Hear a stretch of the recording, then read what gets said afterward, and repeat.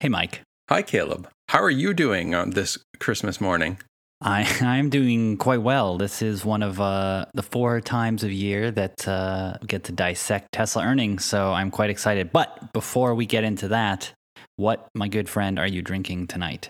Tonight, I am drinking a tiki-type cocktail out of the PDT book called a Beach Bum. Mm-hmm. What do you got in there? A couple of rums, some pineapple juice, some lime, some orgeat, and some apricot liqueur or apricot. Mm-hmm. I'm still not decided on the apricot versus apricot.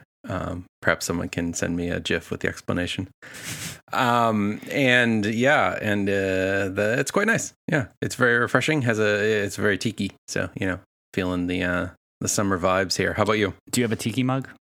I'm actually not. I'm drinking out of one of these hard, strong Japanese highball glasses, which are wonderful.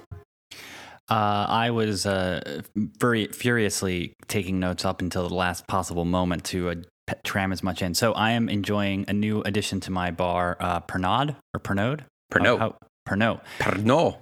So it is basically a response to absinthe being banned in France. And so it has if you like black licorice, you would like this drink.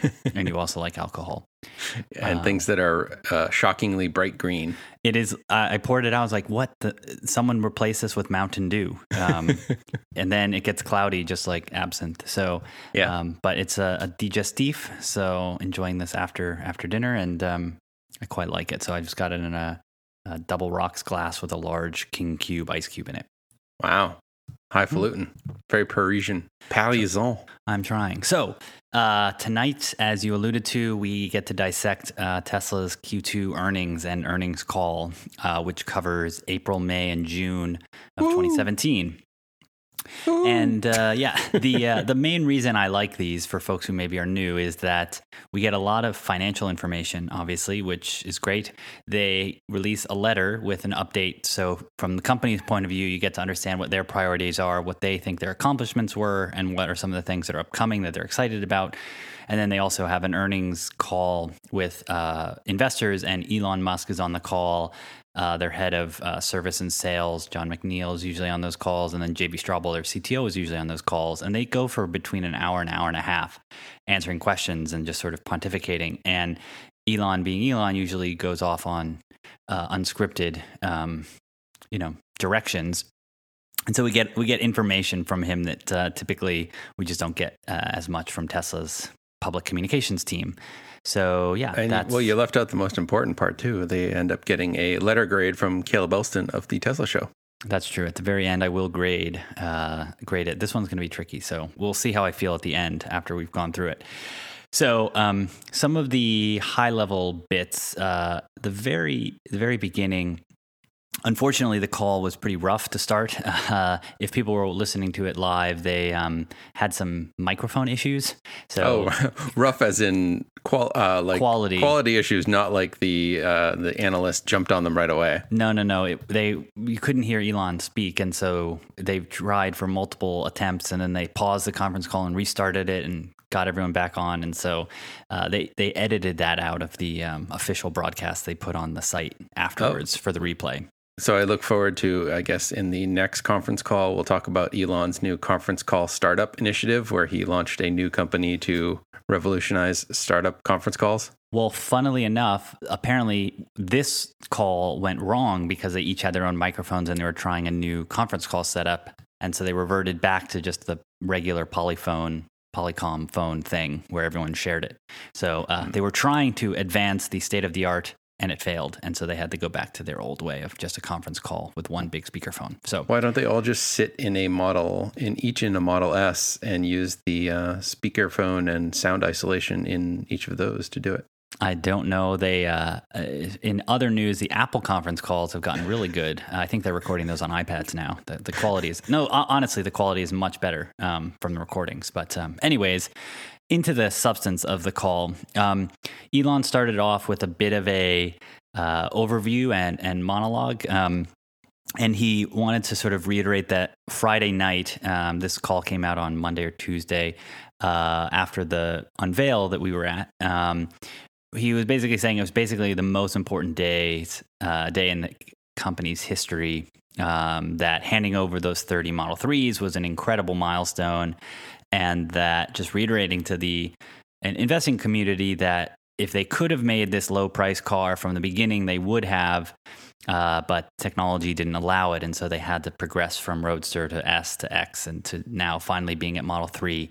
And so he said it was one of the most stressful weeks he's had. But now looking back on it, he's, really proud of it. And so then he jumped into saying that he is extremely confident they will reach the 10,000 cars per week towards the end of next year.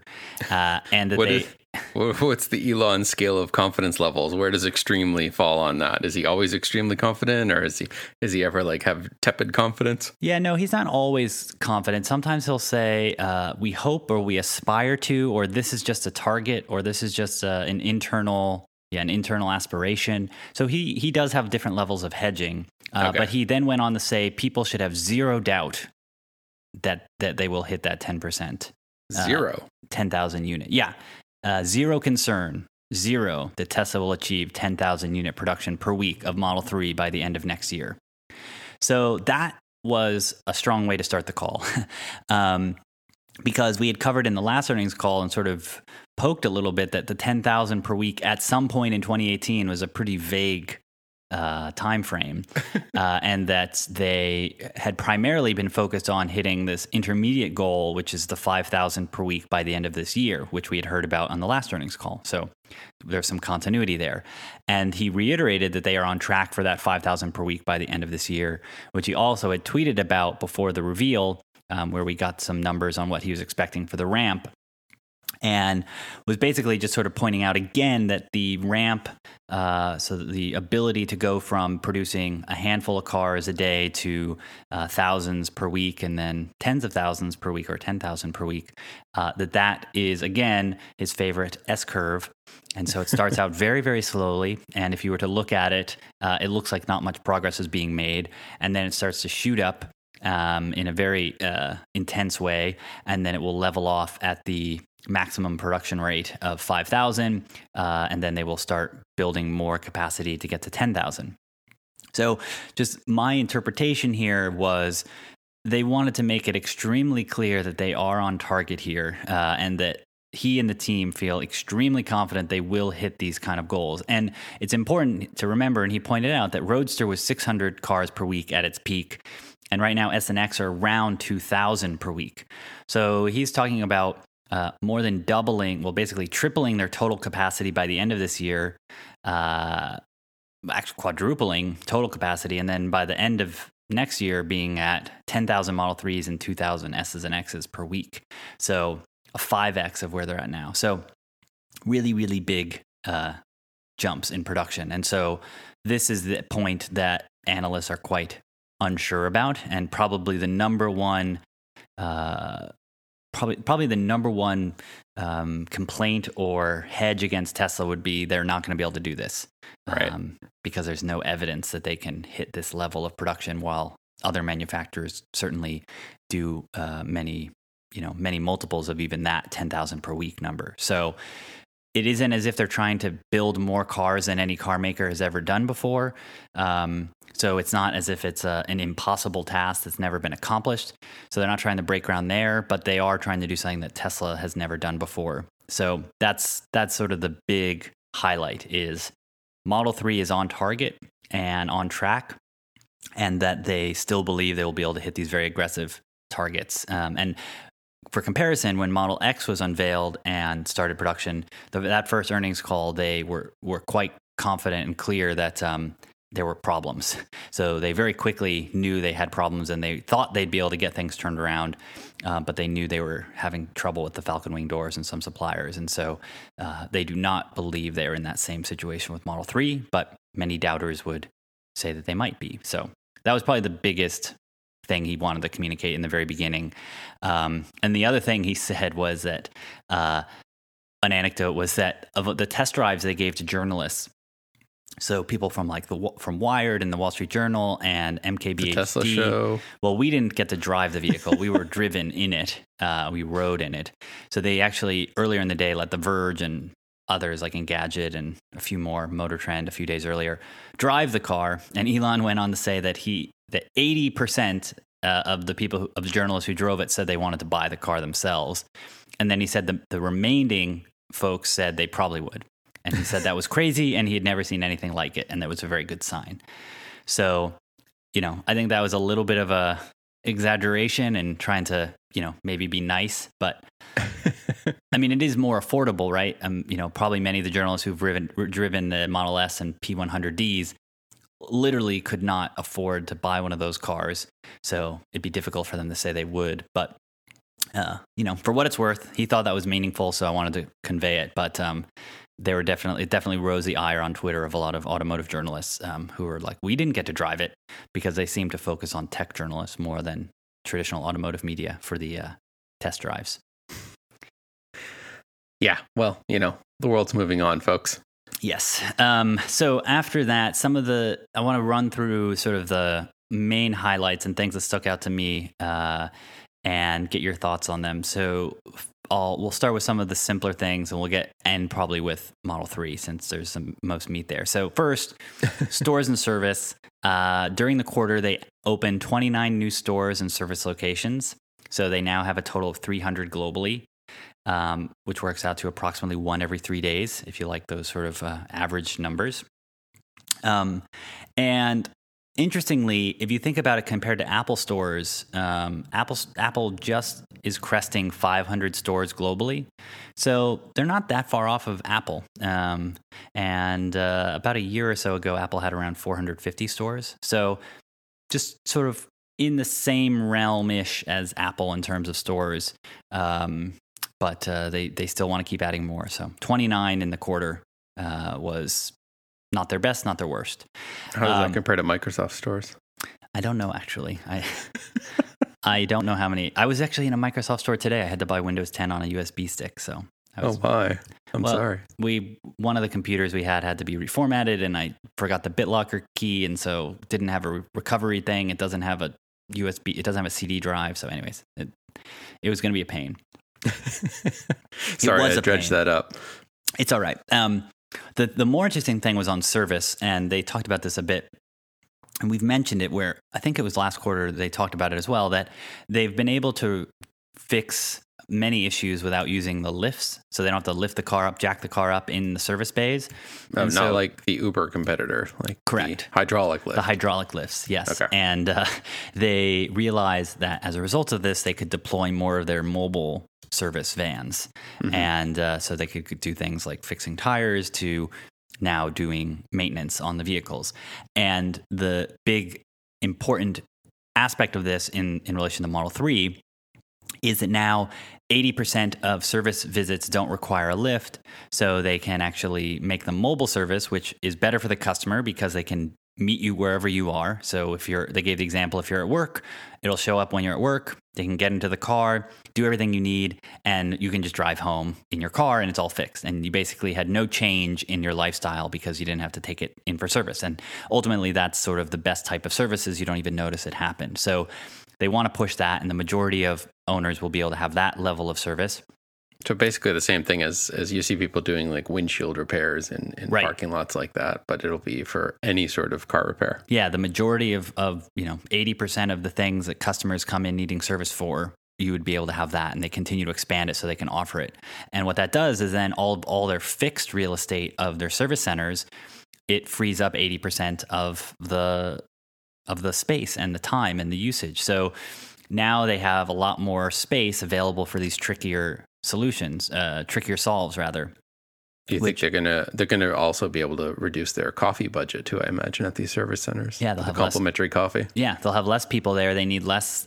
They need less staff, and what it basically does is it increases the efficiency of their overall service footprint, because having the stores is more expensive than having the vans, and so even though they may not be growing their service bays in the same sort of lockstep as they're going to be increasing the number of cars sold, they don't necessarily need to because they can absorb a lot more capacity now at their existing service bays. So, for folks who are afraid that they're not building enough service stations, just remember that many even S's and X's and eventually the Model 3s will be able to be serviced remotely. So only when really big issues come up would you actually have to go into the service centers, and that's sort of new. So it should free that up a lot. Interesting. Do you think they've... oh, wow, it just fell out of my head what I was going to ask. But anyways, what just pushed it out was, do you think they have any plans to include service type things in like the supercharger locations at all? Like kind of combine those?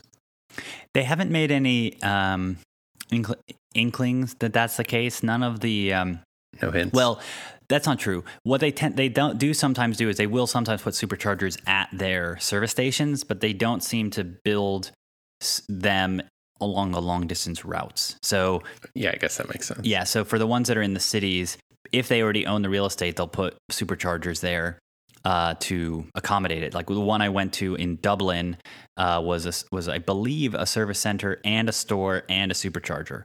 So if they can get the space, they'll do all three. But it doesn't seem like it's a strategic choice or something they were really going to push more of. They didn't mention anything like that on the call.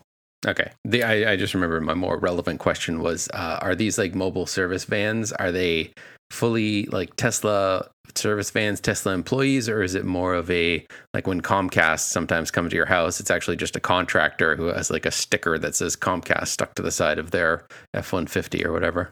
They are, to the best of my knowledge, Tesla employees, the same way their service team are employees, and that the vans are Tesla branded. They're like really tall Sprinter type vans, so you can like stand up inside of them, so they're not just like pickup trucks.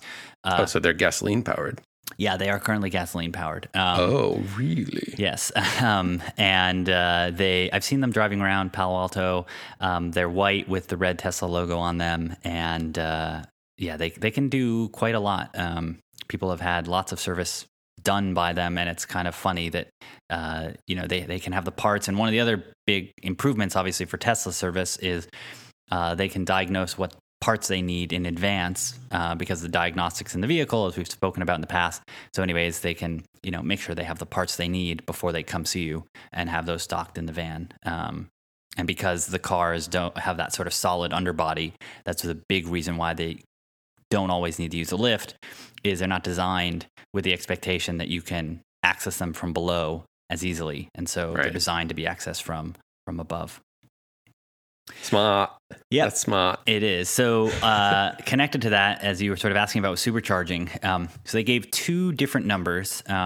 So they expect to double by the end of this year from where they started. So from 5,000 supercharger plugs to 10,000. And then they also said they want to triple from where they are now by the end of next year. So they've got two concurrent goals, one of a doubling and then one of a tripling. It's a little confusing. So they want to get to 10,000 by the end of this year, but the current goal of tripling starts from 6,000 and goes to 18,000.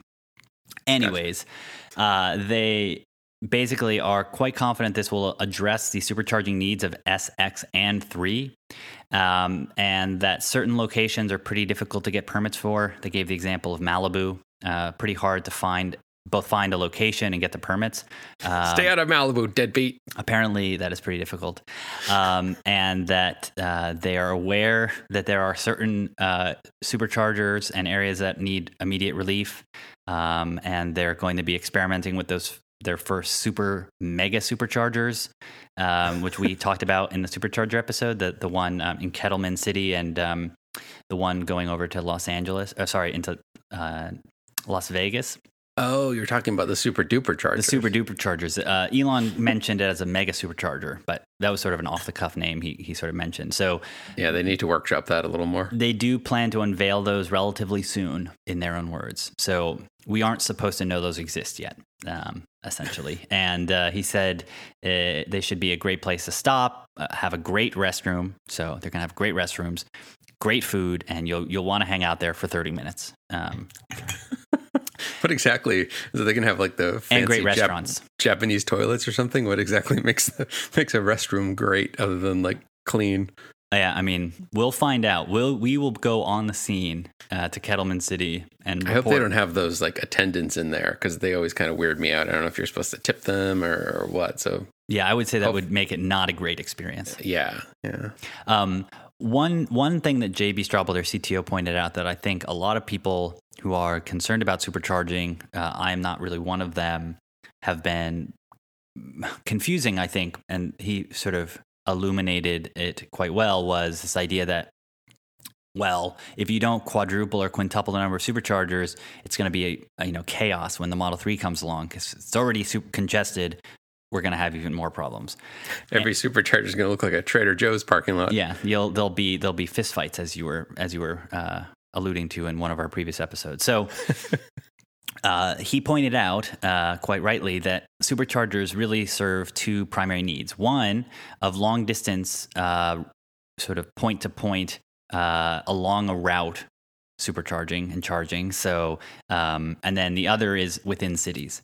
So his point was that there is some congestion in some of the city locations and the urban ones, but many of the stations between cities are actually quite underutilized and have a lot of extra capacity.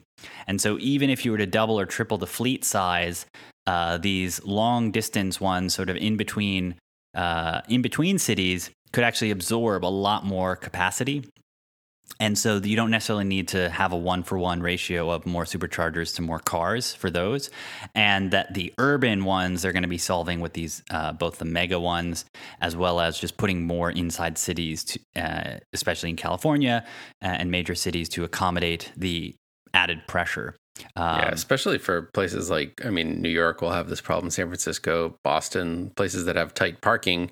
You're going to be having people thinking about purchasing a Model 3 who don't actually have even a parking spot, let alone access to put a charger in a parking spot. Yeah, I think that if there's any wild card of supercharging, it's that would be very difficult for them to predict. Now, I guess if they're really being clever, they could look at the reservation addresses and check how many of them have apartment or suite addendums in the address, and look up those addresses and find out the likelihood that they have covered or deeded parking.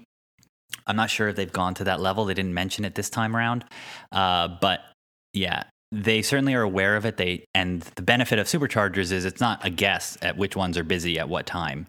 They know, and they know Right. which people are using them, and they know how much time they spend charging there and the patterns. So they have really good usage data. There's just a big lag between having that information, knowing what the plan is to fix it, and actually being able to put the superchargers in the ground and get them enabled. Yeah, I imagine it's the amount of electricity that they draw that causes a big scaling problem, because you can imagine if you're at a fair or something, and I don't know, they even have banks will bring in trailers that have ATMs on them or something too, or porta potties come in and address that, and you can kind of have these kind of surge remedies for things, but you can't really do that. You can't bring in a flatbed of superchargers because they're not going to be able to just kind of plug into the grid wherever they are. So they have brought in temporary superchargers in the past, but yeah, they've only brought in a couple, and then they use the battery packs to charge them. All right. But it's definitely a temporary fix, and certainly ongoingly they have problems with that. So I think it is certainly on their schedule. They want to triple it. So it's not as if they think, 10, 20, 30% improvement's going to get you there. So we're still talking about huge total increases in the system. And they're not going to have triple the number of cars on the road, next year. So they should be ahead of it.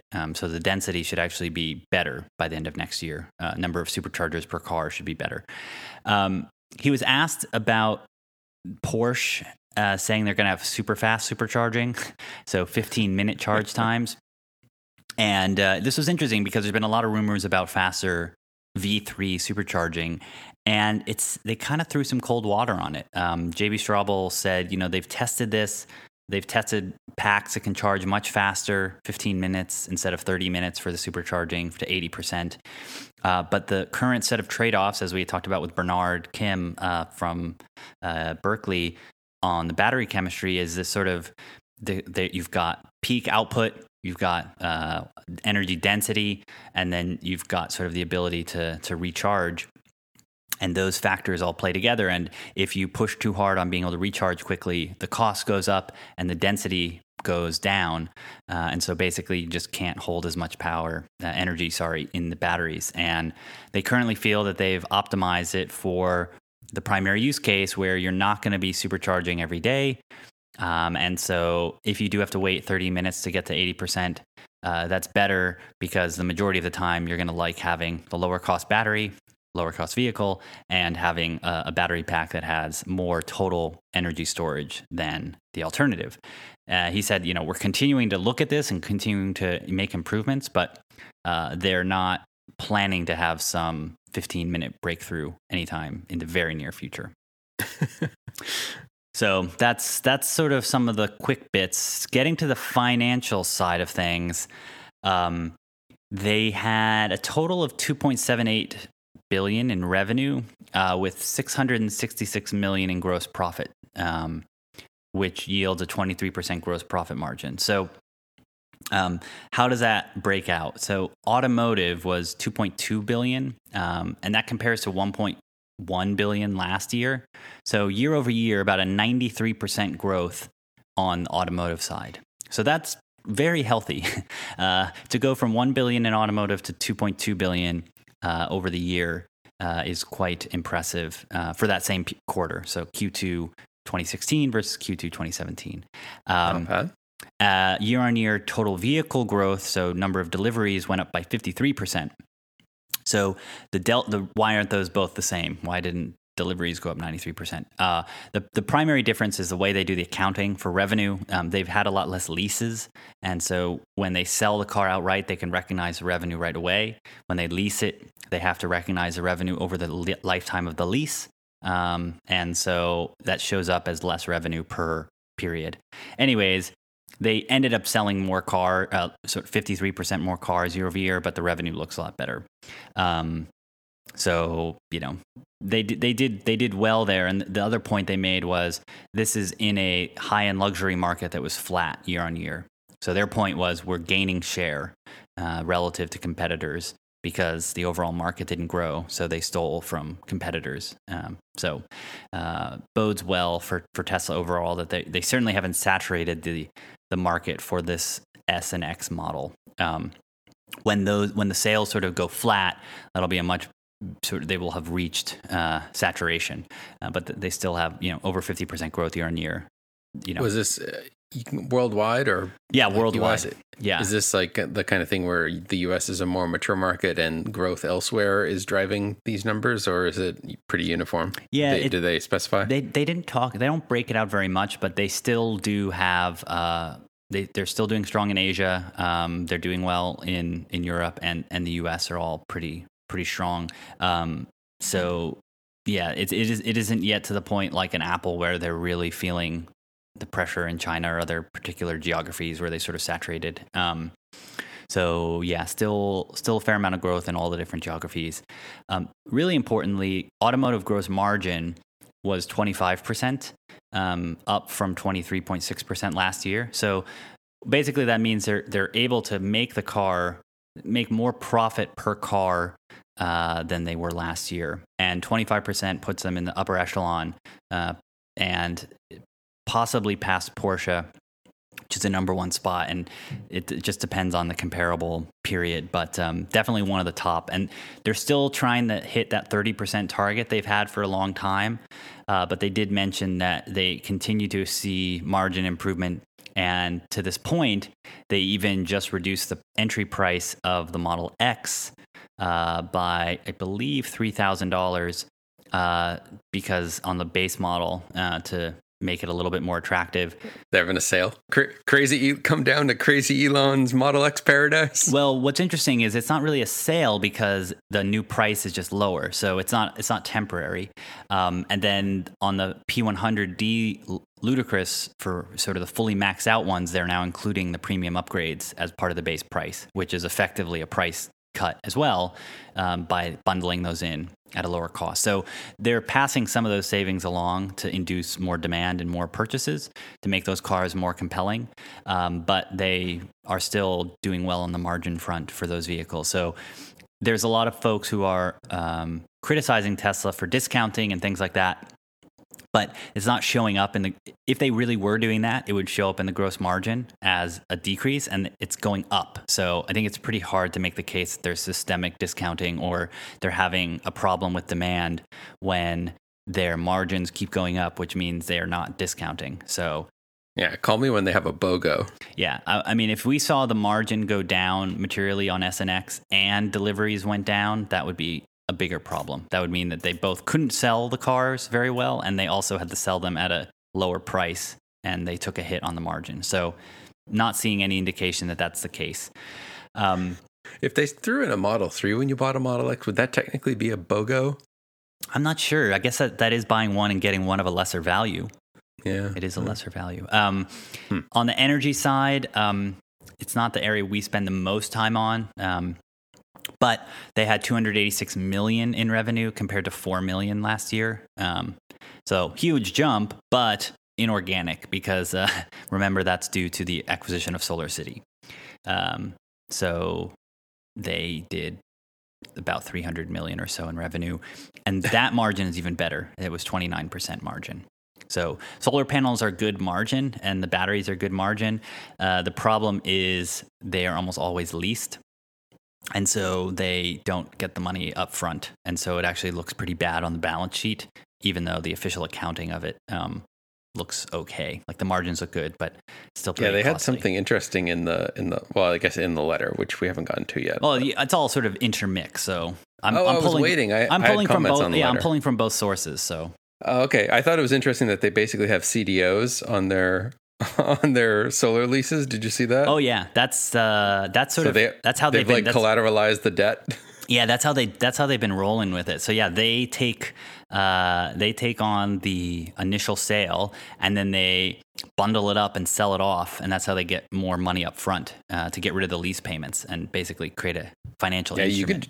You could just make a money generating machine. I think we all learned that a few years ago, right? Well, the point here is the asset that the debt object is collateralizing actually worth that much money? And that's where the housing was inflated and what if you had a solar leveraged. roof on a subprime mortgage home? What would happen there? That would be more problematic. Yeah, that would not be advised. I thought it was interesting too that it said like the letter says the first solar roof installations have been completed recently at the homes of our employees who we chose to be our first customers, which I thought was interesting in that it's the same thing they're doing with the Model 3, and that means there are solar roofs installed out there that they're getting feedback on. And on the call, they revealed who two of those employees were, and one of them was Elon, and the other was JB. So the CEO and the CTO both have them on their roofs, and he made a point to say that the photos that were included in the letter were just amateur photos, and no Photoshop retouching was done on them.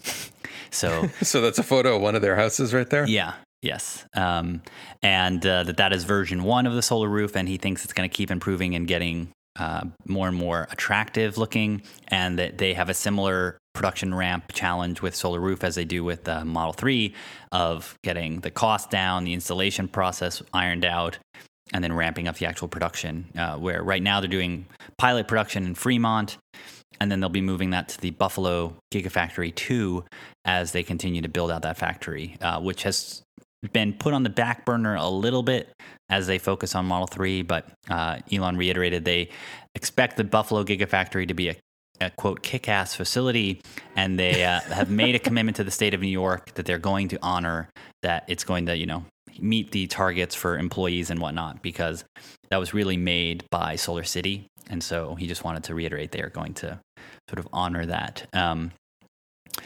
A few other things from the financial side of things. So capital expenditures in Q2 were $959 million, up from $600 million in Q1. And so CapEx are capital expenditures, so things that are going to be used over many, many years. So things like factories and buildings and equipment. So the KUKA robots and the factory lines and the Gigafactory itself. That's all goes into capital expenditures. And so spinning up a new production line on the other half of the factory in Fremont and building the Gigafactory, a lot of those payments and spending has ramped up. And so they spent about 1.4, 1.5 in the first half, and they expect to spend $2 billion in the remainder of the year. So it's going to keep accelerating. So this is sort of the biggest CapEx they've ever had. And this is... Is that related to the news? What was it today about like 1.9 billion or something in money that they raised? Yeah. So because they only had about $3 billion in cash on hand at the end of the quarter, plus they expect to spend $2 billion in cash. $2 billion over the next 6 months. Plus, they usually lose a few $100 million a year, $300 million per quarter. They might get down to less than $1 billion in cash. And Elon doesn't think that's a safe number. And so they were mentioning on the call, which was a few days ago, that they were planning or thinking about doing some debt, but they weren't going to do an equity raise of issuing more stock. And the difference there is if you do equity, the current shareholders get diluted. So you own a smaller percentage of the company. And so it's sort of more expensive to shareholders, where if you do debt, you pay interest to the people who own the debt, but you don't dilute the company. And so if you're confident you can make more money in the future, you can pay it off and you still own the same amount of the company. So investors typically prefer debt over issuing more equity. So Tesla today came out and said they're going to be issuing over $1 billion in debt, and it'll probably be about a 5% interest rate. And it looks like they'll probably be able to get that done. I think it was like 1.5 billion. So that will help boost their cash balance and, prevent them from getting too close to the edge. So yeah, that's exactly what that's for. It's basically the cash cushion. But still, even though they've built a lot of the factory and the line for Model 3, one of the things that's important is they actually don't pay the supplier until it's validated and running at the, signed off on. So even though many of those robots are sitting at Tesla, they haven't paid for them yet. And so that's how they could still spend more in the next few months, even though a lot of that equipment's already been installed. So it doesn't mean Tesla's behind. It just means that the payment terms are such that they don't need to pay for it until it's fully signed off on and producing at a higher volume. So a lot of those payments are going to come due in the next 3 to 6 months. Yeah, that's a lot of exposure for the robotics company. Yeah, it definitely is. And one of the other things they talked about was how we mentioned it, but they really reiterated it this time, is that not only are their suppliers on the capital expenditures taking a longer term risk with Tesla by exposing themselves to more sort of time on payback, their suppliers for the Model 3 line, for the Model 3 program rather, are as well. And so they've extended their payment terms with most of their suppliers to an average of 60 days. And because the Model 3 is both faster to produce and they're going to be delivering it in the US to begin with, they actually believe that very shortly after production sort of gets in the swing in September in earnest, they will be at a place where they sell the car, get the parts, assemble it, and deliver to the customer within that 60-day time frame, so that every car actually be generating cash for the business versus it being a cash drain where you'd have to pay for the parts and then you get paid later, which means you have to bridge that with cash. In this case, they're actually going to be not needing to bridge it. So the faster they ramp production, the more cash they'll actually generate and the more profit they'll generate. Isn't this basically bringing the Dell computers, like just-in-time construction, to cars? Well, yes, but also the payment terms are really important because, yes, they're getting the parts and assembling it, but if they had to pay those within 30 days, they may not be able to turn that into a car that's actually delivered and paid for. Because sometimes when it goes overseas, they were mentioning on the call as well that they start the quarter, they ship all the cars that are going to go, I believe, to Europe first, and then they ship the cars that are going to go to Asia, and then they ship the ones for the East Coast, and then they ship the ones for the West Coast, such that at the end of the quarter, they have all the cars being delivered around the same time, because otherwise they would miss the quarter. So it can take like weeks or upwards of a month or so on the boat to get to some of these places. And so if you don't have that payment term, Tesla will have had to pay for the Model S or X parts without having received cash from the customer. And so that's why they have, the asset on their balance sheet, even though they've already paid for it. So it should help a lot with Tesla not needing to have as much cash on hand for Model 3. Okay. Yeah, it's sort of a little bit of an arcane thing, but it definitely helps Tesla not need to have as much cash all the time. One of the other things they just sort of pointed out, or I noticed, I guess, was that the loss from operations, which excludes things like interest payments for debt, last year for this quarter was $238 million, and this year was $240 million. So even though they nearly doubled their revenue, their losses stayed pretty stable. So they seem to be able to hit that $240 million loss per quarter on operations pretty consistently. I don't know if that's really a skill, but well, okay. I guess my expectation is they're sort of managing to some particular level of loss and investment. Yeah. And they're okay with that because they burn about $1 billion. They burned about $1 billion quarter to quarter, and the difference was the difference really came down to about $100 million more in debt servicing. So they have to pay another $100 million a quarter for interest on their debt.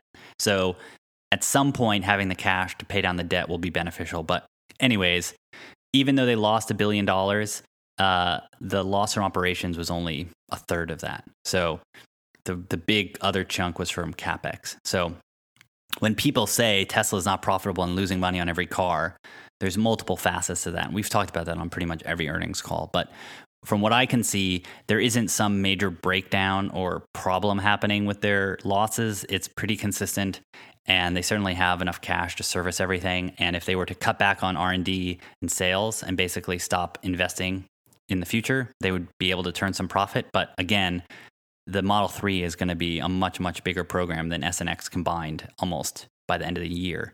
So it would be pretty silly to not build those out as quickly as possible because they'll get cash faster. So not concerned with anything they're doing on that side. It is definitely aggressive, very different than most automakers, very different than most companies, except for technology companies that tend to run in the losses for quite a while and have access to capital. So it's not a problem. They make it up in volume. Well, yeah, they make it up with scale at some point in the future, and they get a lot more what's called leverage. So the install base, the customer, the sort of the salespeople, the R&D people, everyone will be leveraged on more and more units sold. And when you only are selling 25,000 cars per quarter, it looks like a really expensive operation. But if you're selling, 120,000 cars per quarter, that the math starts to work out really well. And so it all really is, everything being built at Tesla right now is hinging on Model 3. So it's not anything we've been surprised by, but investors typically still have a hard time believing Model 3 will be as big as it most likely will be, and still want Tesla to be prudent, which is fine, but not necessarily being honored by Tesla. They're just sort of going as fast as they can. All right. So speaking of the Model 3, I have a question for you. Yeah. In their letter, they mentioned that the non-employee customers soon will begin receiving invitations to order their cars in small groups based on when they placed their reservations, with existing Tesla owners receiving first priority.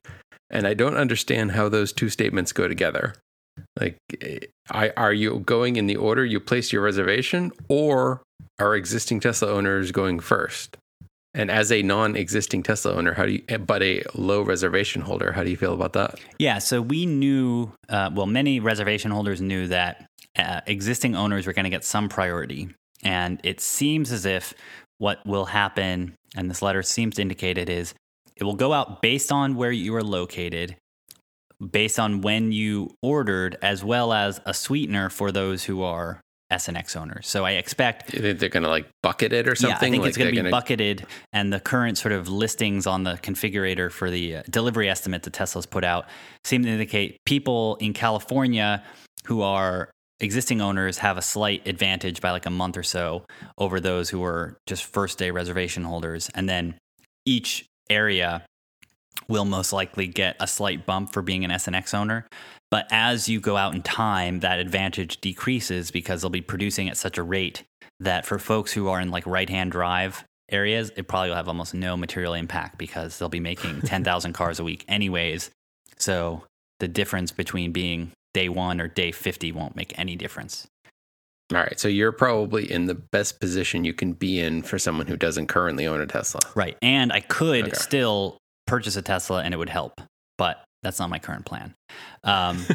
Also, can you purchase a Tesla Model S, get the bump to get your Model 3 and then return the Model S? I think I probably would have. I think you probably have to have it active on your My Tesla by the time they send out the invitation.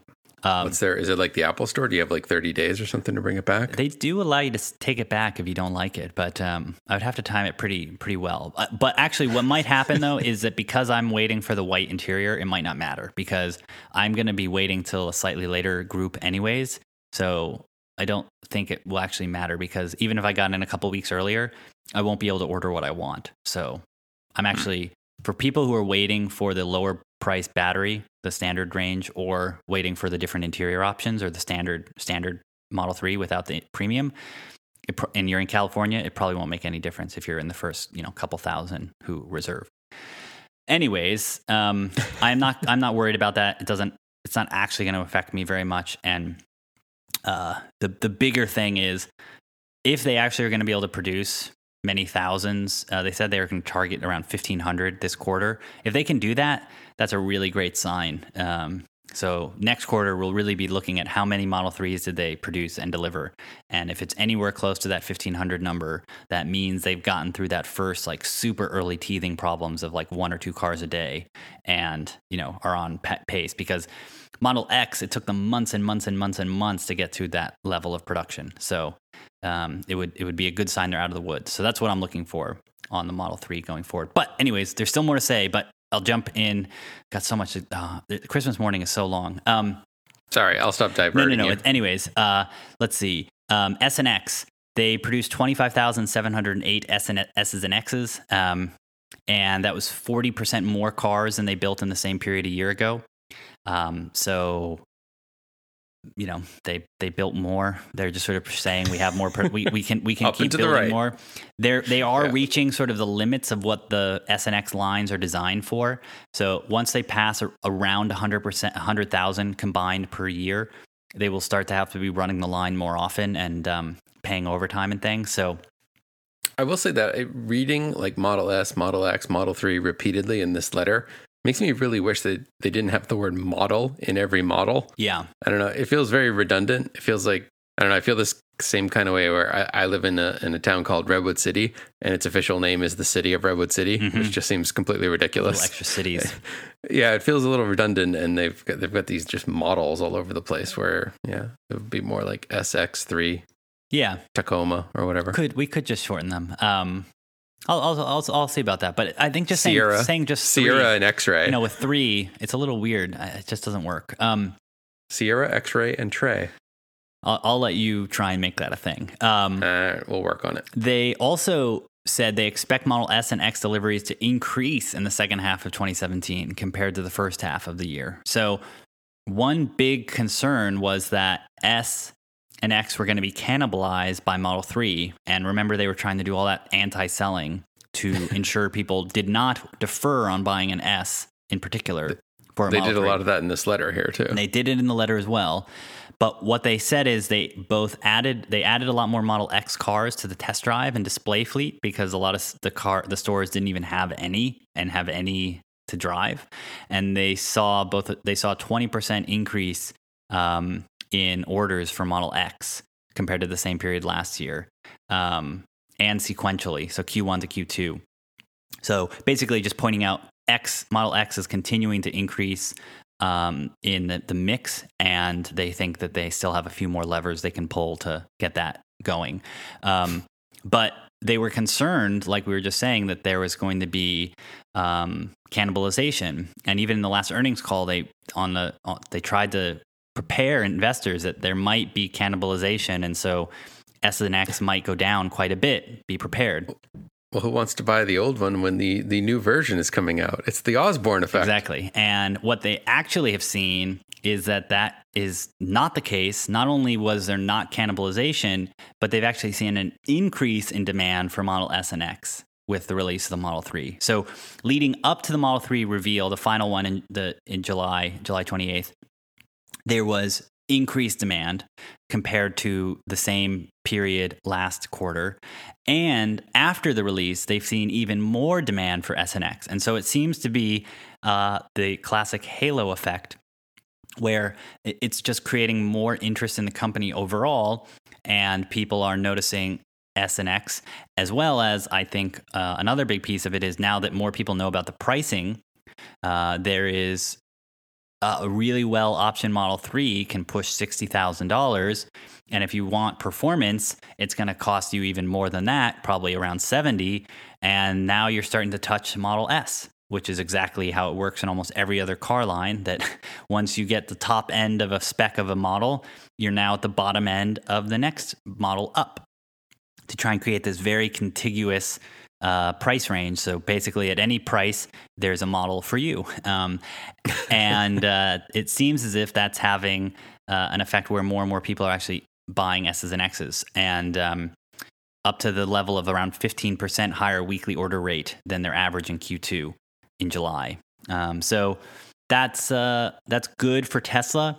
And basically it means they're going to be able to continue to sell these higher margin cars. It'll help them push more of the cars that are coming off the leases, and that are now going to be used, which will have a lower price point, but Tesla can still make money on them because they buy them back for less than they are going to sell them for.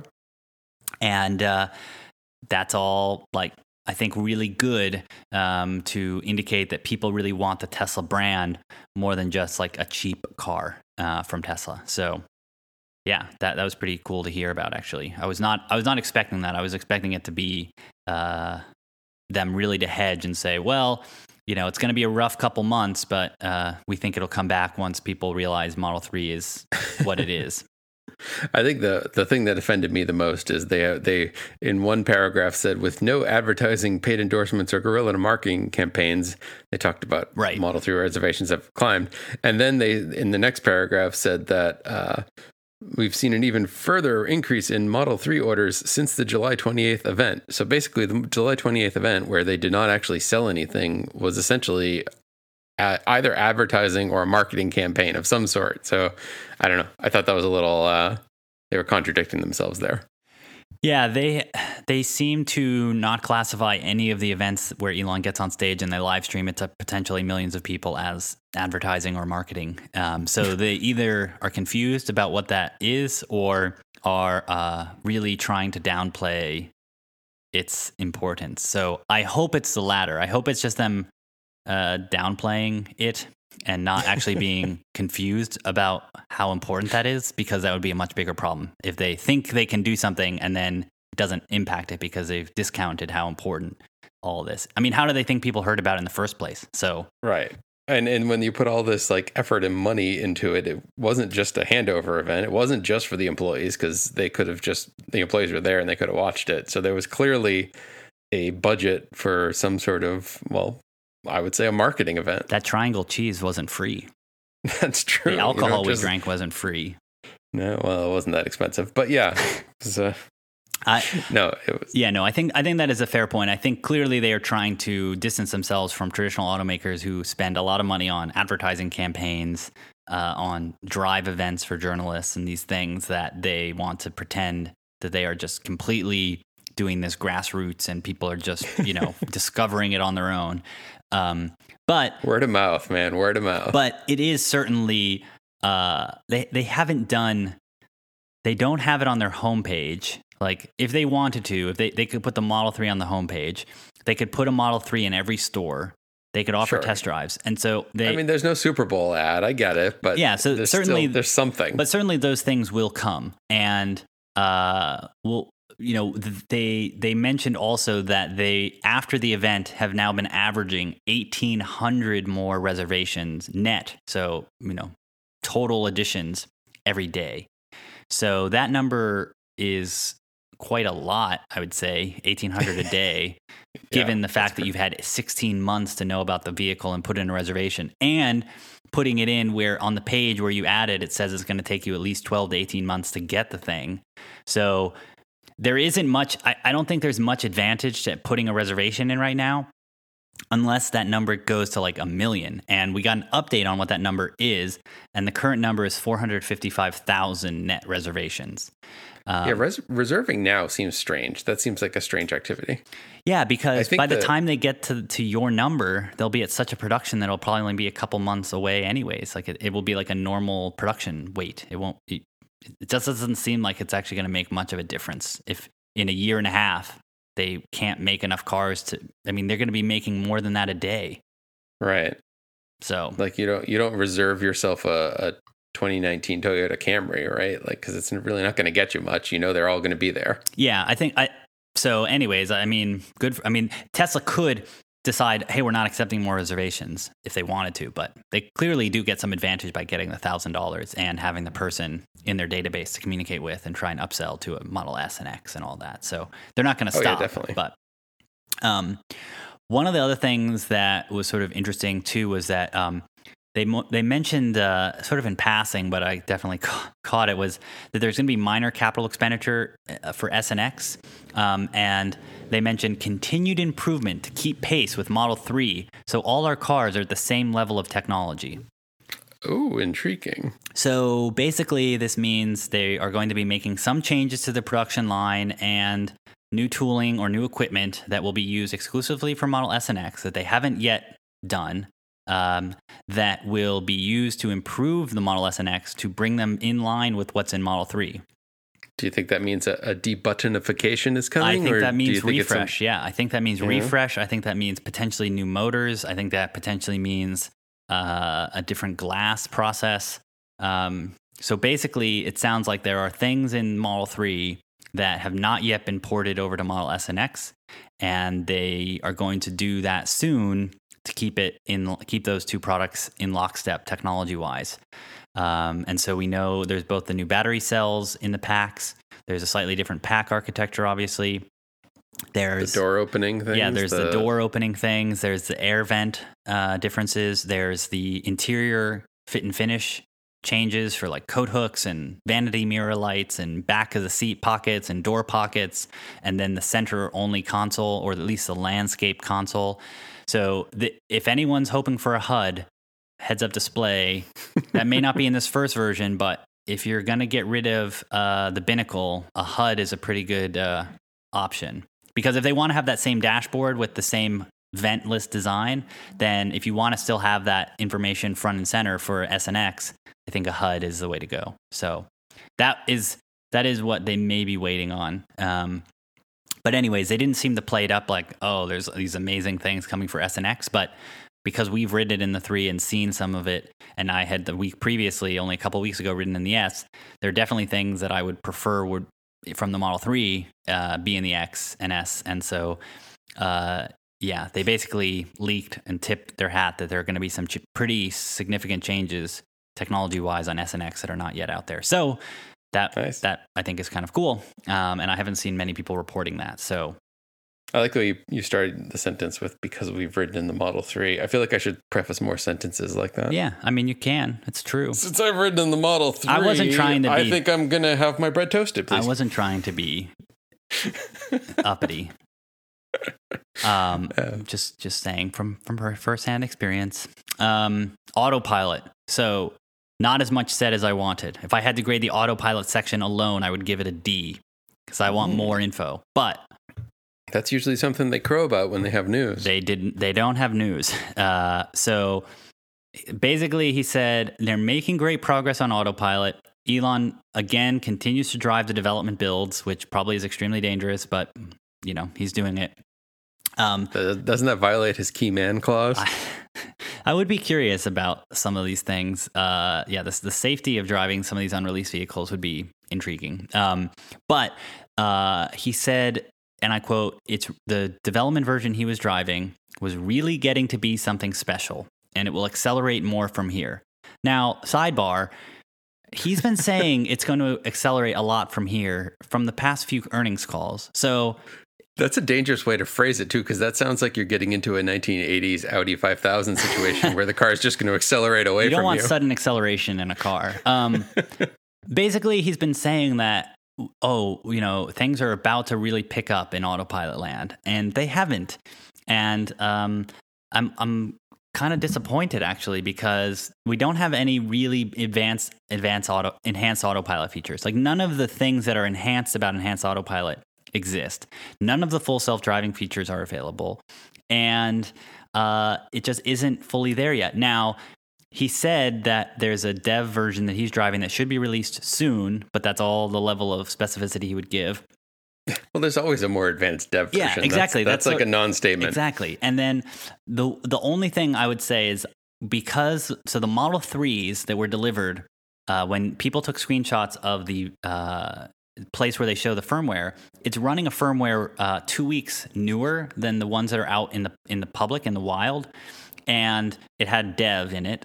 And then also, people were seeing those cars were showing the cars in the adjacent lanes, not just when you're changing lanes, but all the time, which Autopilot 2 has not yet been doing. So it looks as if people who are in Model 3s are using a dev version of the software because their employees are investors, so they can, give them early access. And that is probably the one that's going through validation, which should have a pretty big boost to Autopilot. But he went on later to say, they've got great talent, they've got really great vision, and neural network folks joining, and so sort of world-class talent there. But again, all tech companies say they have the best talent, so it's not necessarily a unique statement. There was no specificity. And the other thing he said was, he still believes they're on target to do the coast-to-coast ride, but it may be something that he has egg on his face with. So they may not hit it. So he started hedging. First time he started hedging for that deadline. And then was saying... Does it have to complete it all in that year, or can they leave like just before midnight on New Year's Eve in 2017 and then complete it at some point in the future? He didn't say that, but he did say if it wasn't before the end of the year, he said it would be very soon thereafter. So he's already starting to create some gap for the coast-to-coast demo. So... Uh-oh. It seems as if Autopilot isn't, but he did say he works with the Autopilot. He spends a lot of his time each week with Autopilot team. He gets into the nitty-gritty details about ways they could tune the neural networks, things they could be doing on the control algorithm. So he tried to... is that supposed to be speeding it up or slowing it down? I'm not sure. He did say that he spends a lot of time with the team. So... Does having the boss's boss lord over your team ever speed things up? Well, I mean... It tells you that there's a lot of attention on it, and if you believe that Steve Jobs helped projects move forward by being involved with them, then it's possible. Maybe. I don't know. I worry about the seagull effect. Yes, it is. If you don't have anything meaningful to contribute, it's usually much worse. Yeah, for sure. But he did say it would get rapidly better from here, and that people would be very pleased with this recent upcoming release. So we'll see. So Model Y, we did get an update on Model Y, and the first update on Model Y is that it may not be called Model Y. So he sort of hinted twice that it might not be called Model Y. So we can start taking a betting pool for what the name of this thing might be, but it's their small Yahoo. Compact SUV. Could be. I'm going Yahoo. Could be Yahoo. I hear that name is not really in use that much. He also said that, remember how we talked about they were going to be building this really crazy alien dreadnought version of the factory for Model Y, and it was going to be like touchless by humans? Apparently that's not going to happen anymore. He said, upon the counsel of my exec team, they wheeled me back from the cliffs of insanity, and it's much appreciated. And he thanked them for stopping him looking like a fool. So what they're going to do is going to basically carry over as much as possible from Model 3 instead of create a whole new platform. So it's going to be based on Model 3 as much as humanly possible to bring it to market faster, and it should accelerate their ability to both manufacture it and reduce the risk of the technology being different. And basically, he said the rationale was that because some people prefer a sedan and some prefer an SUV, and now SUVs are more popular, that Tesla should do everything they can to have an option for a lower cost compact SUV rather than get tied up in building this new production process. So they're just basically rediscovering exactly how every other car company works? Yes. It sounds like his exec team was like, we could be making a lot of these cars, these SUVs, sooner if we just don't get crazy and just build it on the Model 3 and then save this craziness for the next model, and just do it faster. So he did say that wiring harness thing that they're hoping to do would be that shorter 100-meter flexible circuit board wiring harness, but most of the technology will be the same. So that is interesting to me because does that mean they're going to have to change much about the physical design? Not sure. Probably not. Then it also brings in the question, when would they unveil this thing? Because they unveiled the Model X before the Model S even started shipping. So it's possible that is what they show off at the Semi event. But did they know that when they unveiled the Semi event?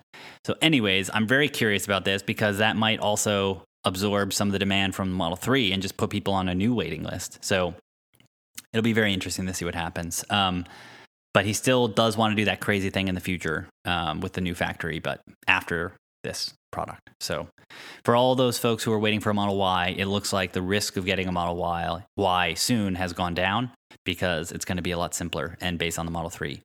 And it sounded like the production process was just sort of for a Tesla adventure versus like the product that the car actually is. Like, it didn't sound like that was going to make the car that much better. It was just a better manufacturing process. So it could be that the interior of the car actually isn't going to be any different from what it would be otherwise, but we probably won't know. Actually. They probably won't tell us how much has changed. So getting to the main event of Model 3, and this is the last bit, and then we'll get to our grade. So as we mentioned, they now have 455,000 net reservations. It was a correction because he had mentioned to the press at the July 28th event that they had around more than 500,000.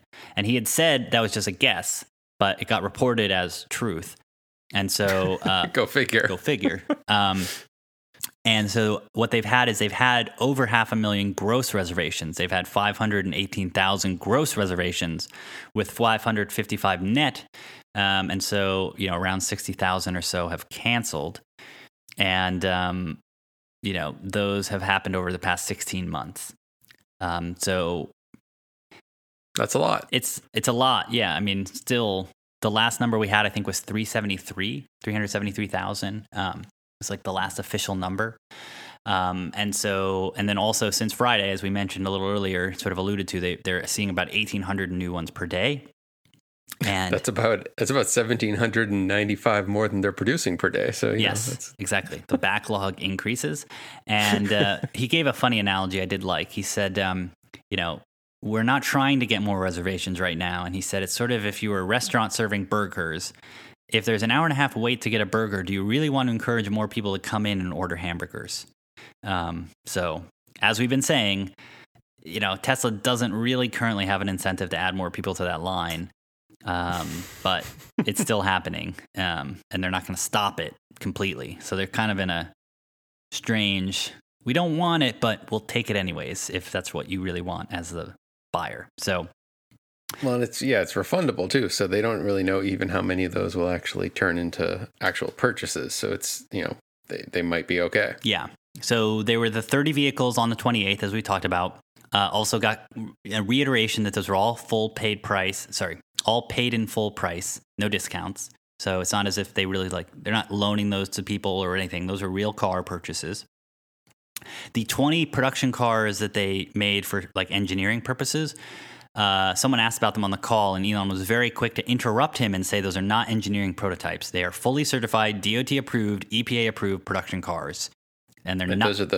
Those are the ones that we took our 2 rides in. Most right? likely, yeah. The ride, and then also ones that are driving around and testing out and possibly might crash or whatever on purpose. Or by accident. Or by accident, they might. Someone asked, well, what do you hope to learn by having employees use a car? Why don't you just sell them to customers? Can you really solve anything about a deficiency in the car if you are selling it to customers or to employees first? And he said... Did he say right out that customers aren't under an NDA? Well, he didn't say that. No one asked him that explicitly. He did say, though, that many of the rare issues that do crop up obviously we want to find those as soon as possible. There's a very tight internal feedback loop, so we'll hear about them as soon as they crop up. And then also it was sort of a bit of a reward for people who help create the vehicle to get them early. And then he went on to say that the types of things they'd fix are actually the things they find and the things they found with S and X are actually quite easy to fix. What they tend to be are production process problems. So the things we were talking about where the robot's slightly misaligned or something isn't being put in correctly, that those sorts of inconsistencies can be fixed. And then also a lot of times it's a quality control issue from a supplier. So the batch might not be consistent, or there's some tolerance things where the tolerances are too out of whack. And so it's like a tolerance stack up could occur. So basically, if everything is at the far edge of its tolerance, then there might be gaps or there might be things that are too tight. And so they need to get those tolerances in sort of in line. And I noticed that they once again in the letter pointed out that the production can only move as fast as the least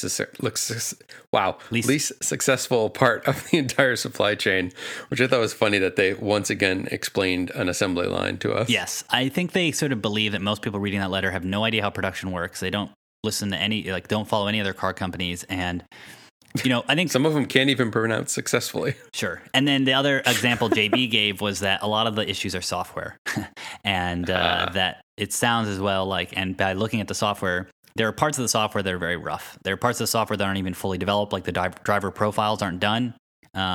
So there's features of the software they want that are not at parity yet. And then also Elon went on to say that there are also sometimes software and hardware interplay issues that need to be worked out. And it's not always clear which is the culprit. So those can take some time.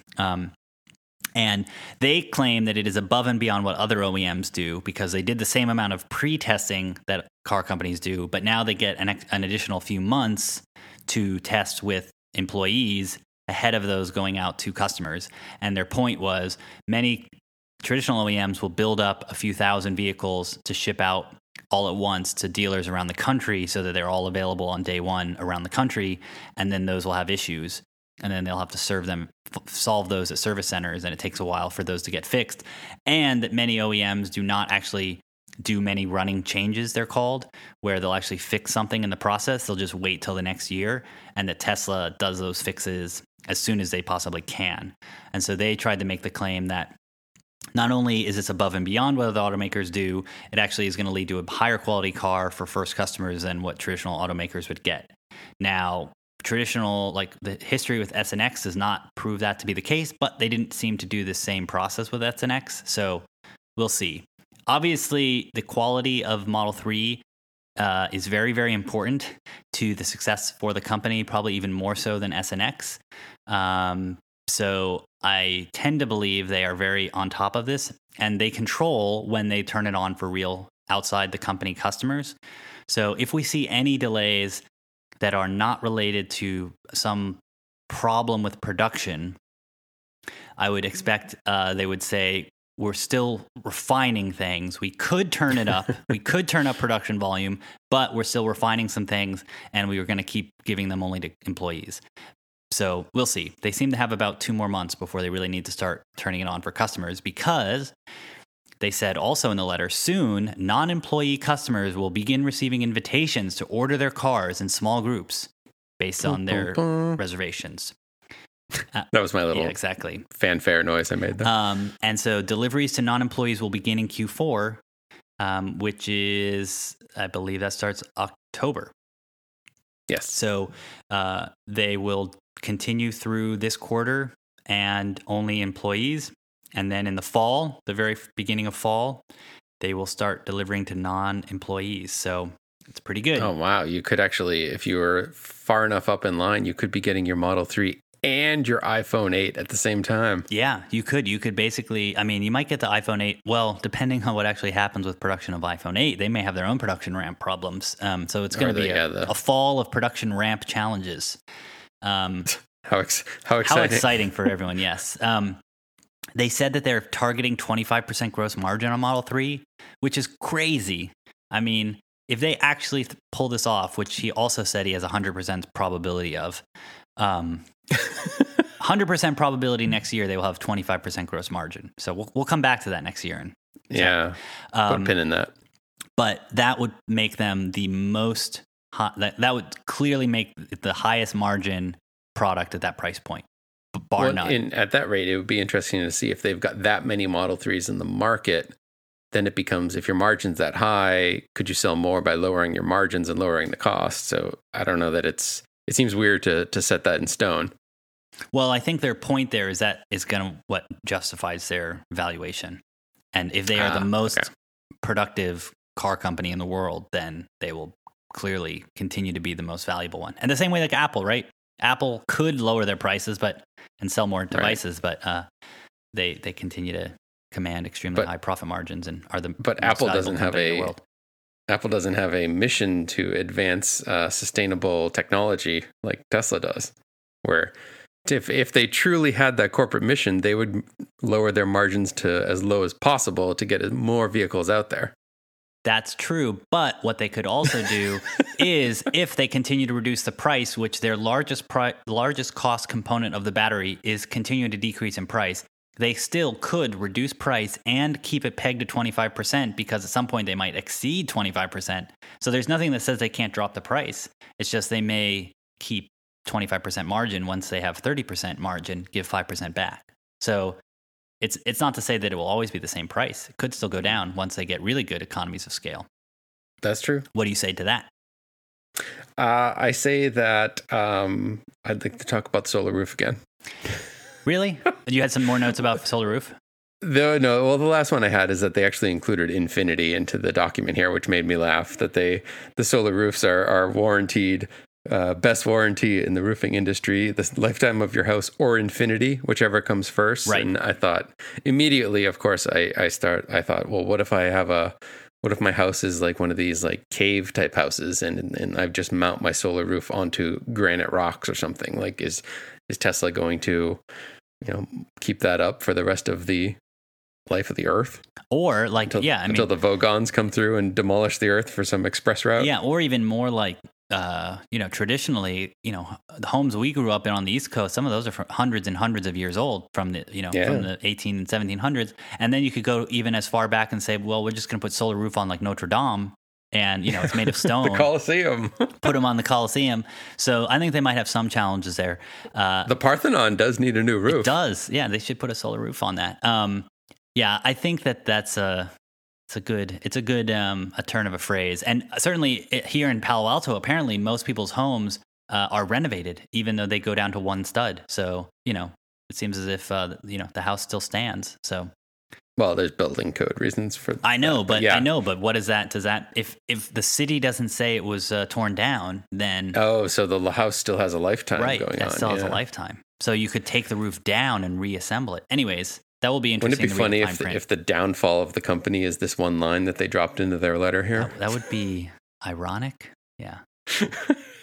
Ridiculous, maybe? I don't know. Yes. All right. So let's move on to letter grades then. What would you we've already gotten a letter grade for a partial letter grade, right? For autopilot. So do you want to do a separate letter grade and then kind of average it all together for a final grade? Yeah, I mean, I would say on the performance of the company, which I think is what I really should be grading on, I would give them an A minus.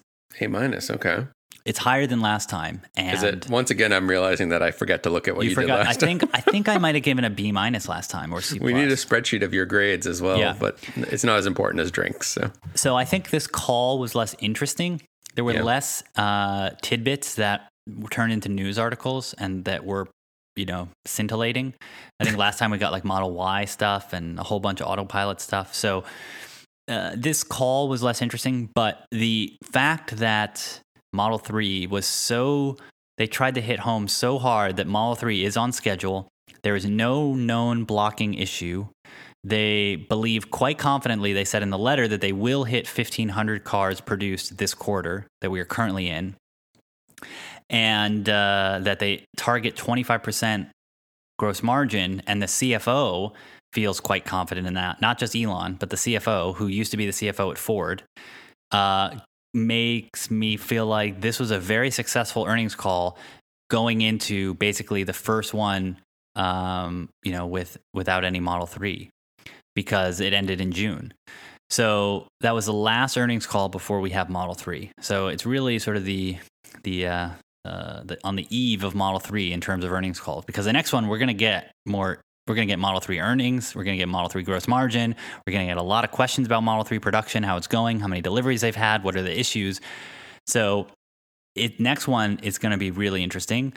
But this was a pretty solid one because they made the investments they needed to make.